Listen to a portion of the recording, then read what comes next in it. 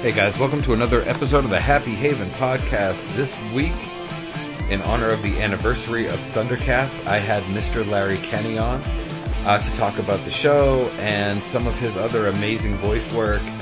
And you get to hear me become a 5-year-old kid when he does the cereal mascots that he has been for years. So enjoy listening as much as I enjoyed being able to talk to him.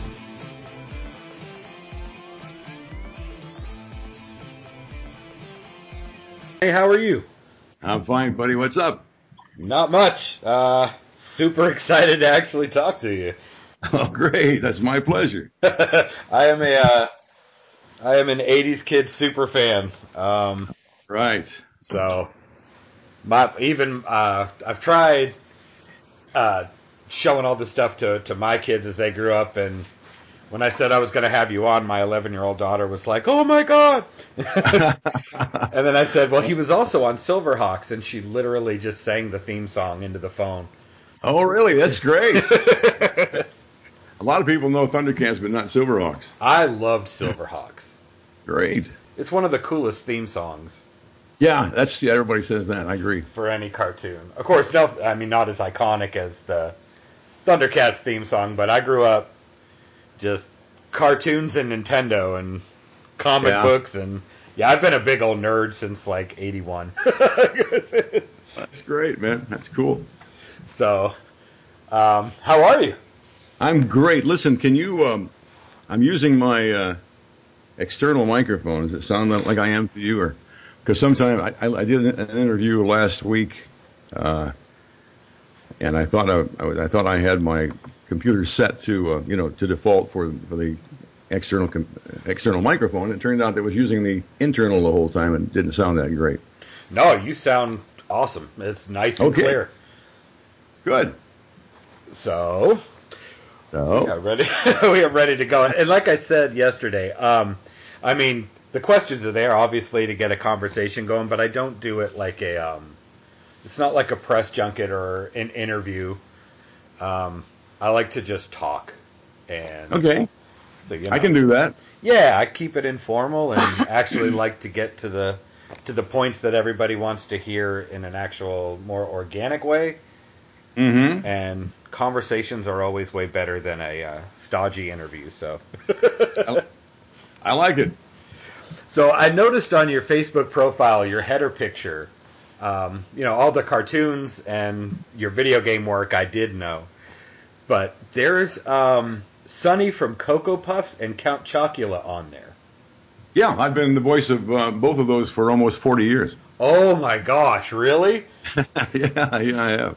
So, okay, we want to go cuckoo for Cocoa Puffs. That's Sonny, of course. Oh my Lord. And then the other guy talks like this, frightfully delicious. Holy crap. So now I'm 5 years old again. Literally. Oh, great. I'm glad to hear that. That makes me about 30. With a giant bowl of cereal, literally watching the cartoons that you're voicing. That is amazing. Yeah. So, did you do stage or film acting first, or did you just kind of start with commercials, or what got you into what you ended up becoming for all of us kids? Well, I started in radio as a disc jockey when I was 15, back in my home area, Peoria, Illinois.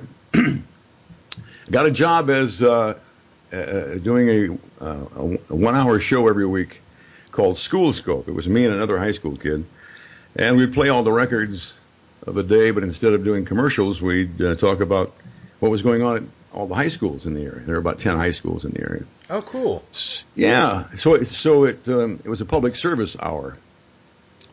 So I started doing that. That was on a Saturday afternoon, and then after a few months, they started putting me on, gave me my own weekend show on Saturday and Sunday nights. And then after that, for I guess about a year, oh gosh, it's been so long I've forgotten now, but that's how I started out. And then I moved from Peoria to first Fort Wayne, Indiana, to WOWO, and then to Cleveland, and then Chicago, and then New York, where I've been for What, 45 years, I guess. Wow. And you worked on the Imus show, right? I did for 35 years, from 73 to 2008. Wow. Yeah, wow. Oh no, I remember listening. I mean, I listened to Imus and Stern. We had affiliate stations in Boston. I live in the Atlanta area now, but I grew up in Boston, so. Oh, you did? I did. I'm one of those guys. I've just been here for so long that they beat the accent out of me. I can tell. But you don't yet have a George accent though. Nah, it's kind of it's a weird amalgam. I've been all over the country and traveled and stuff, and you just kind of end up, I think, taking all the accents on from the different regions, and then it just becomes some weird mongrel way of talking. But if I get on the phone with somebody from up there, like my parents or something, and in 3 minutes flat, I'm talking like this again. I start talking even faster, and Park the car. It's wicked crazy. Wicked crazy. Oh yeah. So, well, I'm from Illinois, and people have always said that we Midwesterners don't really have an accent, but we do. Mostly it involves flat vowels. Like I was at home, I was known as Larry Kenney, not Larry.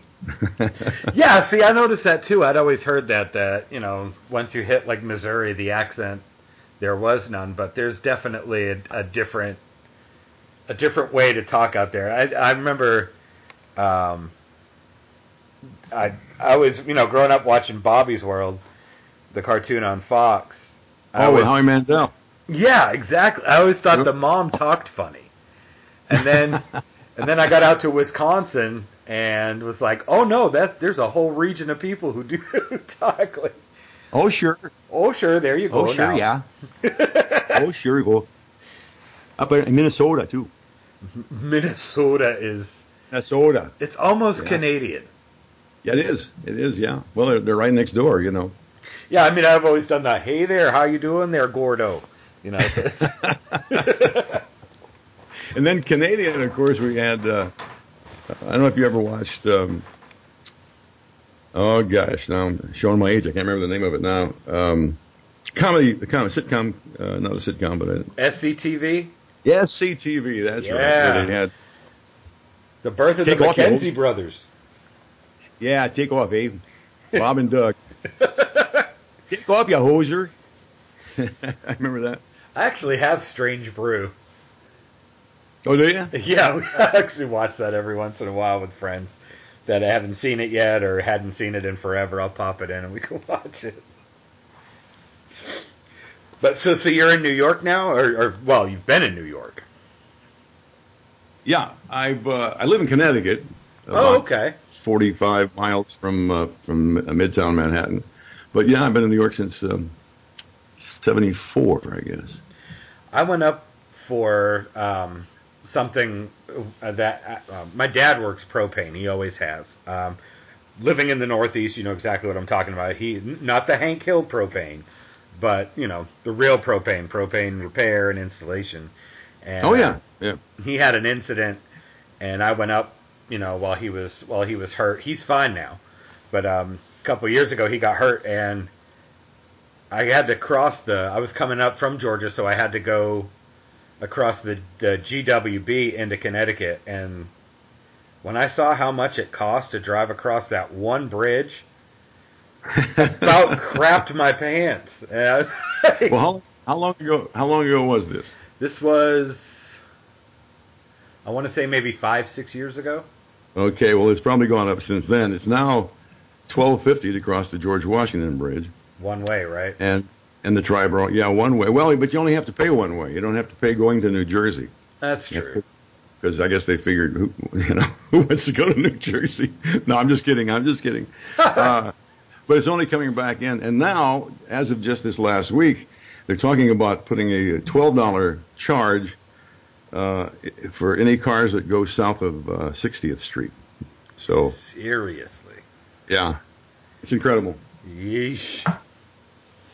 You mentioned something just a minute ago. Since we're talking about cartoons and animated shows, your father was in Propane, right? Yes, sir. I'm thinking about Hank Hill. That's what I was saying.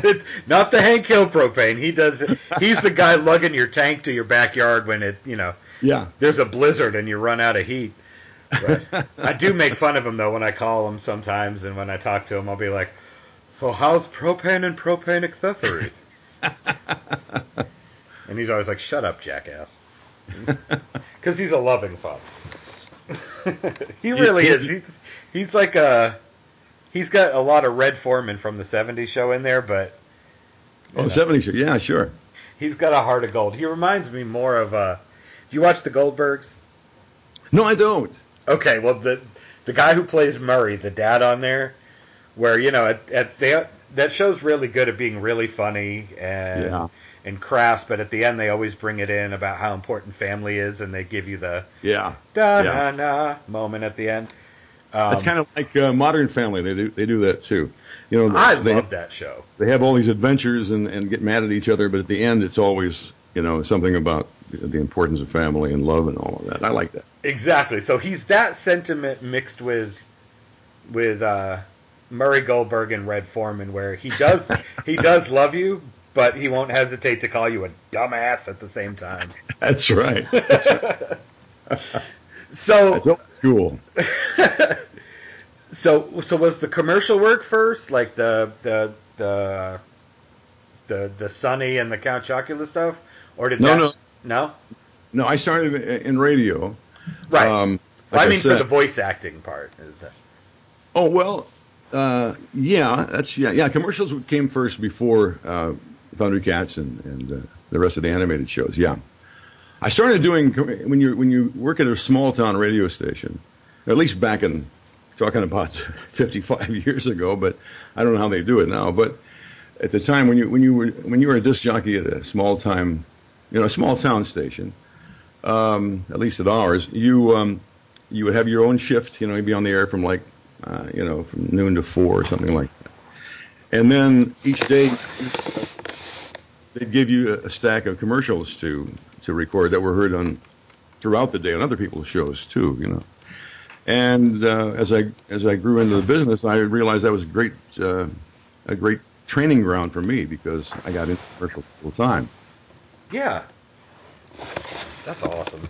So I had been in New York, 74. I'd been in New York just about 10 years before the Thundercats thing came up.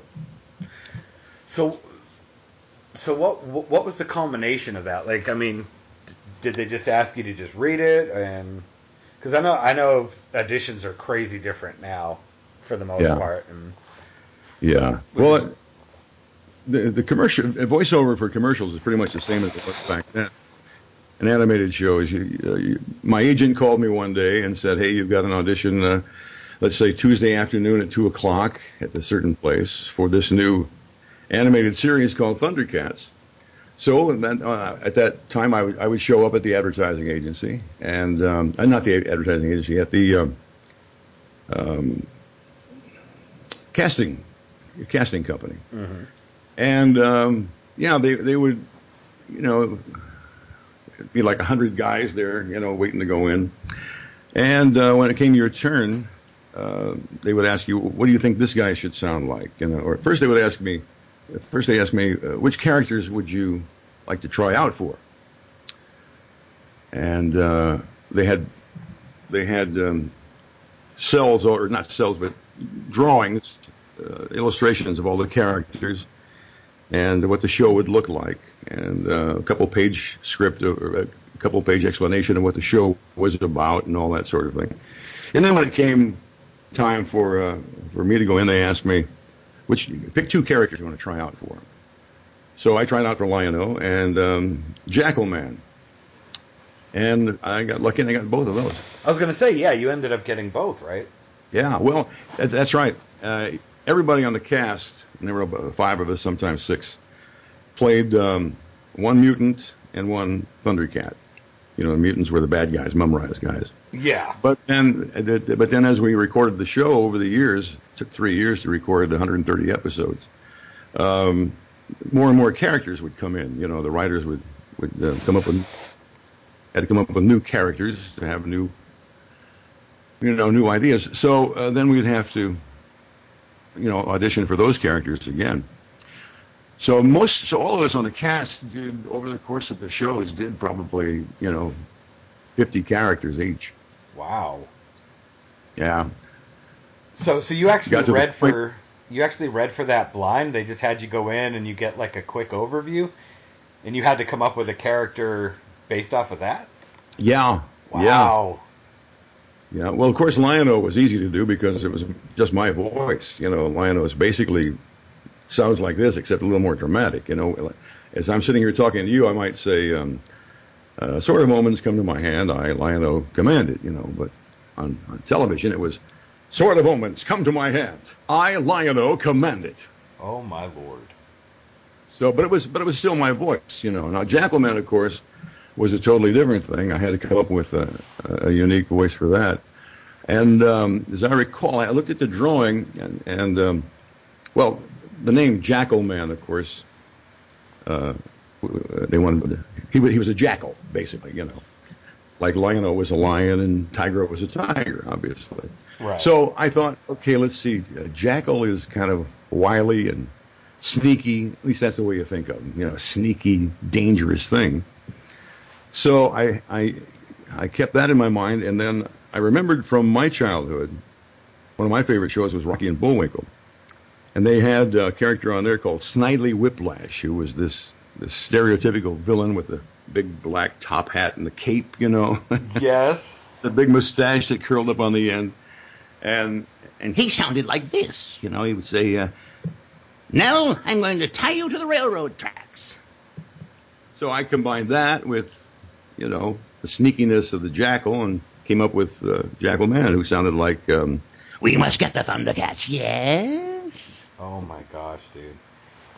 That is so awesome. Do you realize that while you're saying that, all I can think of is when I was a kid, I had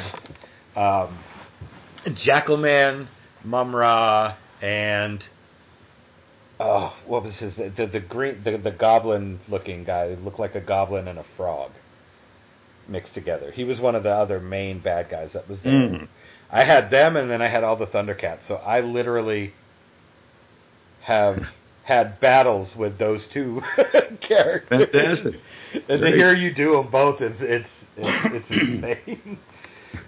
So Thundercats, go ahead. It was really fun when recording a particular episode when one of my characters would be interacting with another one of my characters. Some actors like to do that when that situation comes up, like to do all of one character, for example, all of Lion-O's lines, and then all of Jackalman's lines, and then they would edit it together. For some reason, I always preferred to do it simultaneously. It was more fun for me to. So it would sound like. Well, Lion-O, I see we've got you in our hands. Oh, no, you don't. I'll get out. No, you won't. We've got you. No, you can't keep me back and forth like that. It looked funny, probably, but it's the way I like to do it. Yeah, but it sounds real when you've got the, like an actual conversation going. Yeah, that's what I thought. That's what I thought. That's why I did it. Oh, see, that would have been fun to watch. Because you watch voice actors work, and their bodies, they end up because you can't just use your voice, you have to act out exactly what you're doing. So yeah, it would look crazy to see like the stoic Lion-O and then turn into Jackalman and then back to Lion-O to get the lines right. It's right. It's too bad you couldn't see.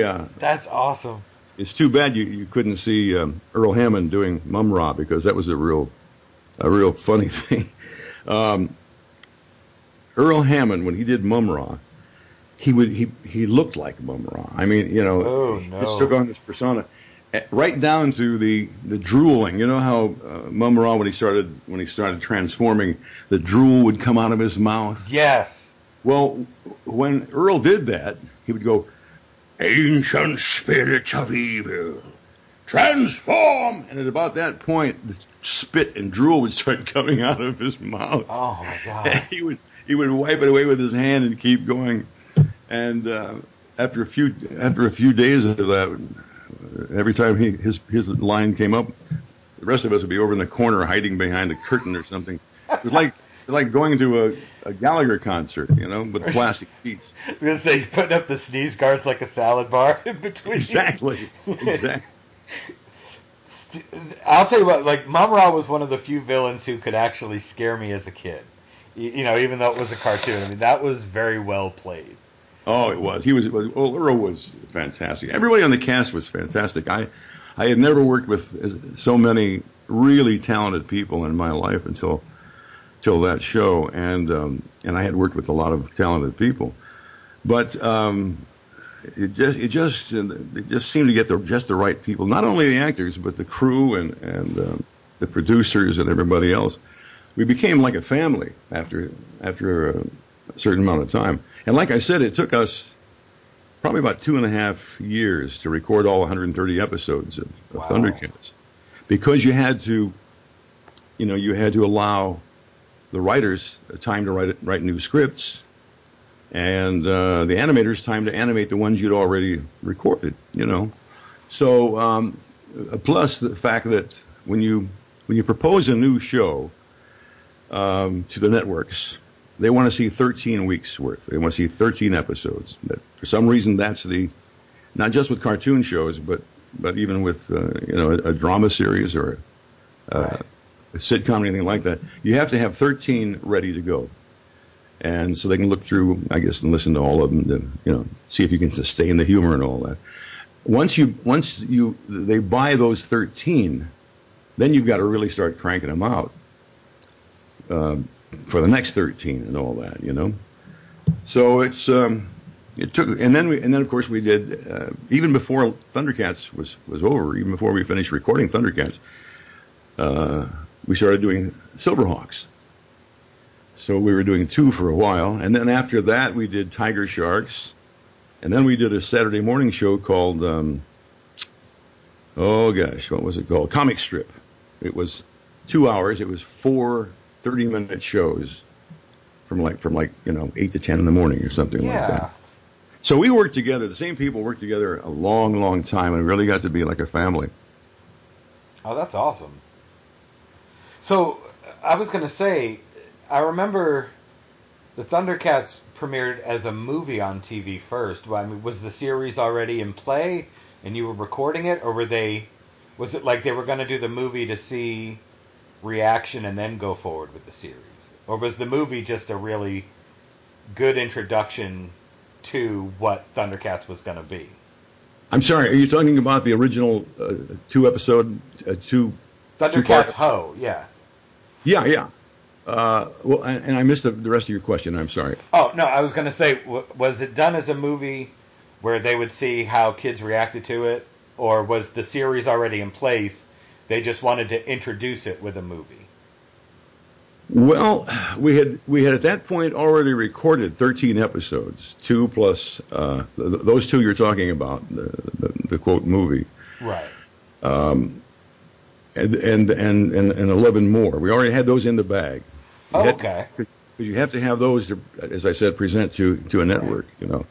As a matter of fact, I didn't even recall. It wasn't until years later, after the show was on the air, that I read an article about it somewhere, and they talked about the movie. And I'm thinking, we didn't do a movie. What are they talking about? And then later in the article, it said something about the first 2 episodes were considered a movie. But I didn't know that.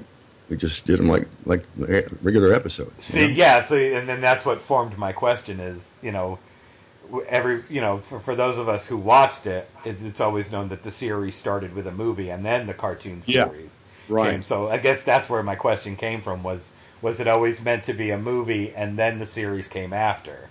So no, you said you guys had a plan for a whole series from the get-go. So yeah. When you started, when you guys got the full scripts, were you kind of, was it surprising how deep and grown up it was for a cartoon compared to some of the other stuff that was out? Because Thundercats deals with some serious themes. Yeah, it does. We were all very early on, after just a few shows saying to each other, "Wow, this is really written well." It's kind of surprised us. I think it did surprise me because I thought, okay, great, I've got a job on this cartoon show, which is, cartoon shows are fun, but but we really, like you said, kind of would look up from the script and go, man, that's good writing, whether it's a cartoon show or not. And that's what I mean. Most of the good writing for TV gets saved for more of the grown-up stuff and the live action stuff, and yeah, the theme elements of a lot of the Thundercats storylines are really, really, really deep. And I've talked to people who worked on the X-Men show, and I gave them the same praise is that I liked the cartoons from my childhood that didn't treat me like I was just a kid. Well, I understand what you're saying, and that was one of the reasons that Thundercats came into being, because Rankin Bass saw what was happening with the children's television. Just before Thundercats, I believe it was right before Thundercats came on, or began the process of making it. There was a lot of talk in the press, negative talk about children's television programming in general, not just cartoon shows, but other shows that were meant for kids. And in fact, a woman, I forget her name now, started a group that became a very large group. I forget the name of the group, but it has to do with creating a better atmosphere in children's television. Not so many commercials, not so much violence, things like that. So if you think about it, with Thundercats, they had that in mind when they created the series, which is why the main theme of the show is that code of Thundera, truth, justice, honor, loyalty, and stuff like that. Right. And so that kind of gave the show a little edge right there in terms of being cutting edge. Yeah, and there's stuff on today that doesn't even match the level of storytelling and the lessons, that you can apply as you grow up.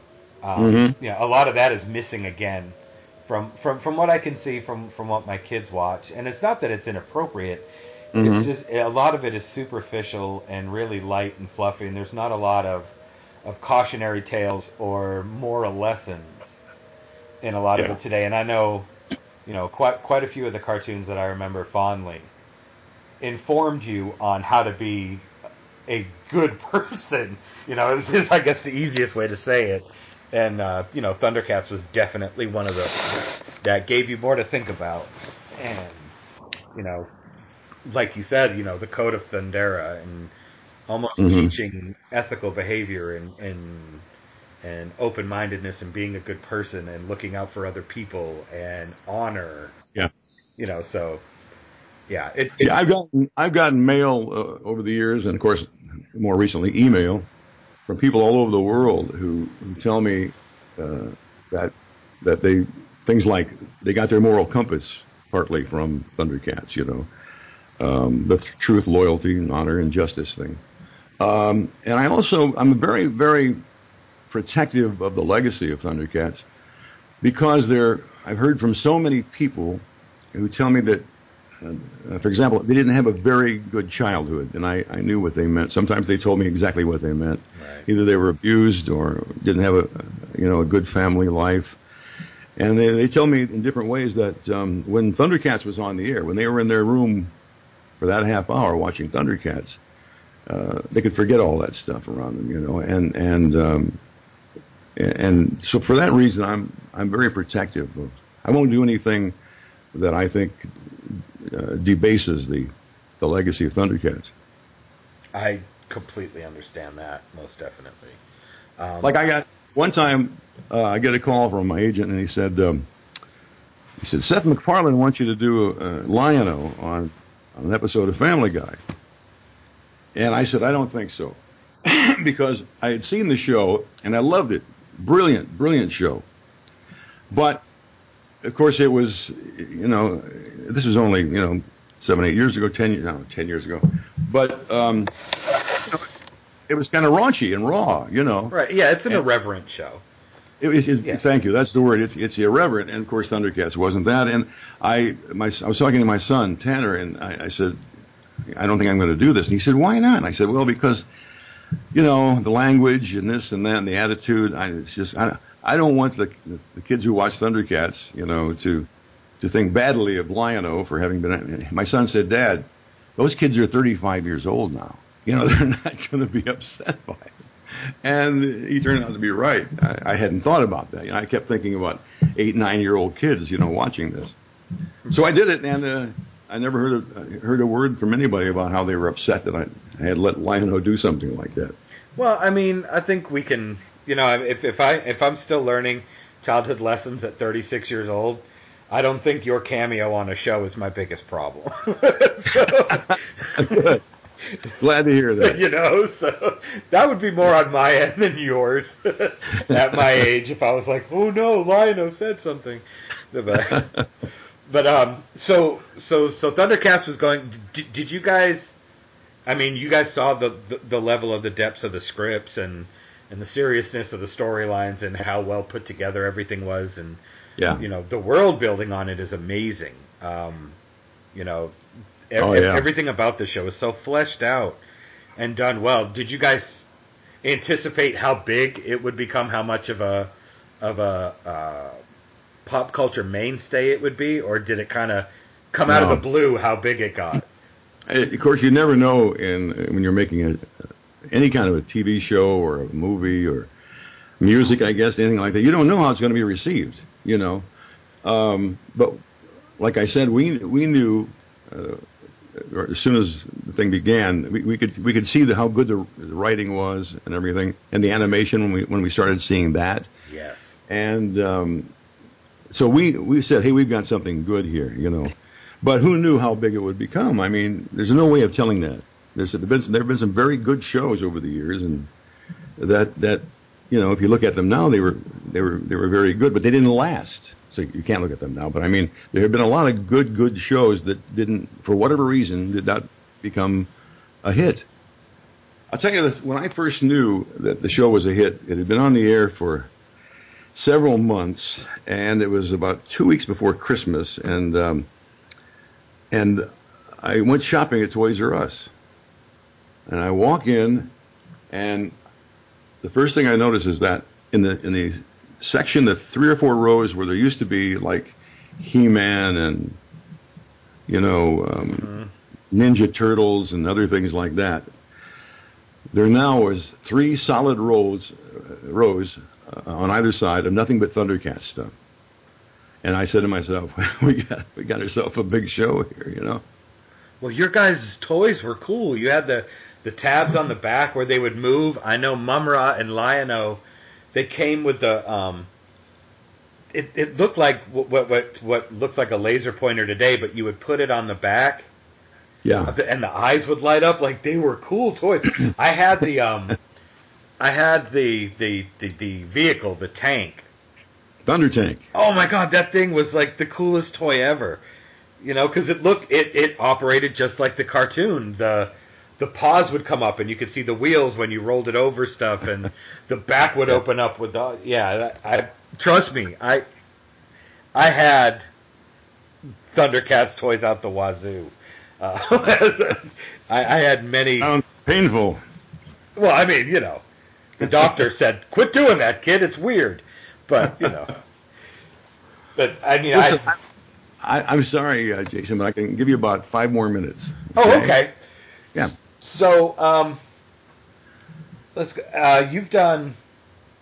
I know you did work on the reboot attempt. Yeah. I played Lion-O's father, Claudius, on the Warner Brothers reboot in 2011 or 12, I think it was. I thought it was a shame that one didn't take the way the first series did, because I know I got excited and we watched it as a family when it came back on, and I thought it would go just like the other one. It was really well done. I thought it was done very well, yeah. And I, from what I I don't know this for a fact, but from my contacts in the business, after it was canceled, most of them said the ratings were good on Cartoon Network. The ratings were very good, but the toy sales were not as good as they wanted. And unfortunately, these days, that kind of drives whether determines whether a show stays on the air or not. A show like a cartoon series for kids, If the kids aren't buying the toys, then the show is not going to be on anymore. That's a shame because it was really well done. Yeah, it really is. Yeah. Okay, so I have a quick question. I know you got to go in a couple minutes, and I definitely want to have you back on because we didn't even touch on Silverhawks or Tiger Sharks. But okay. Looking at the credits, were you also Snarf?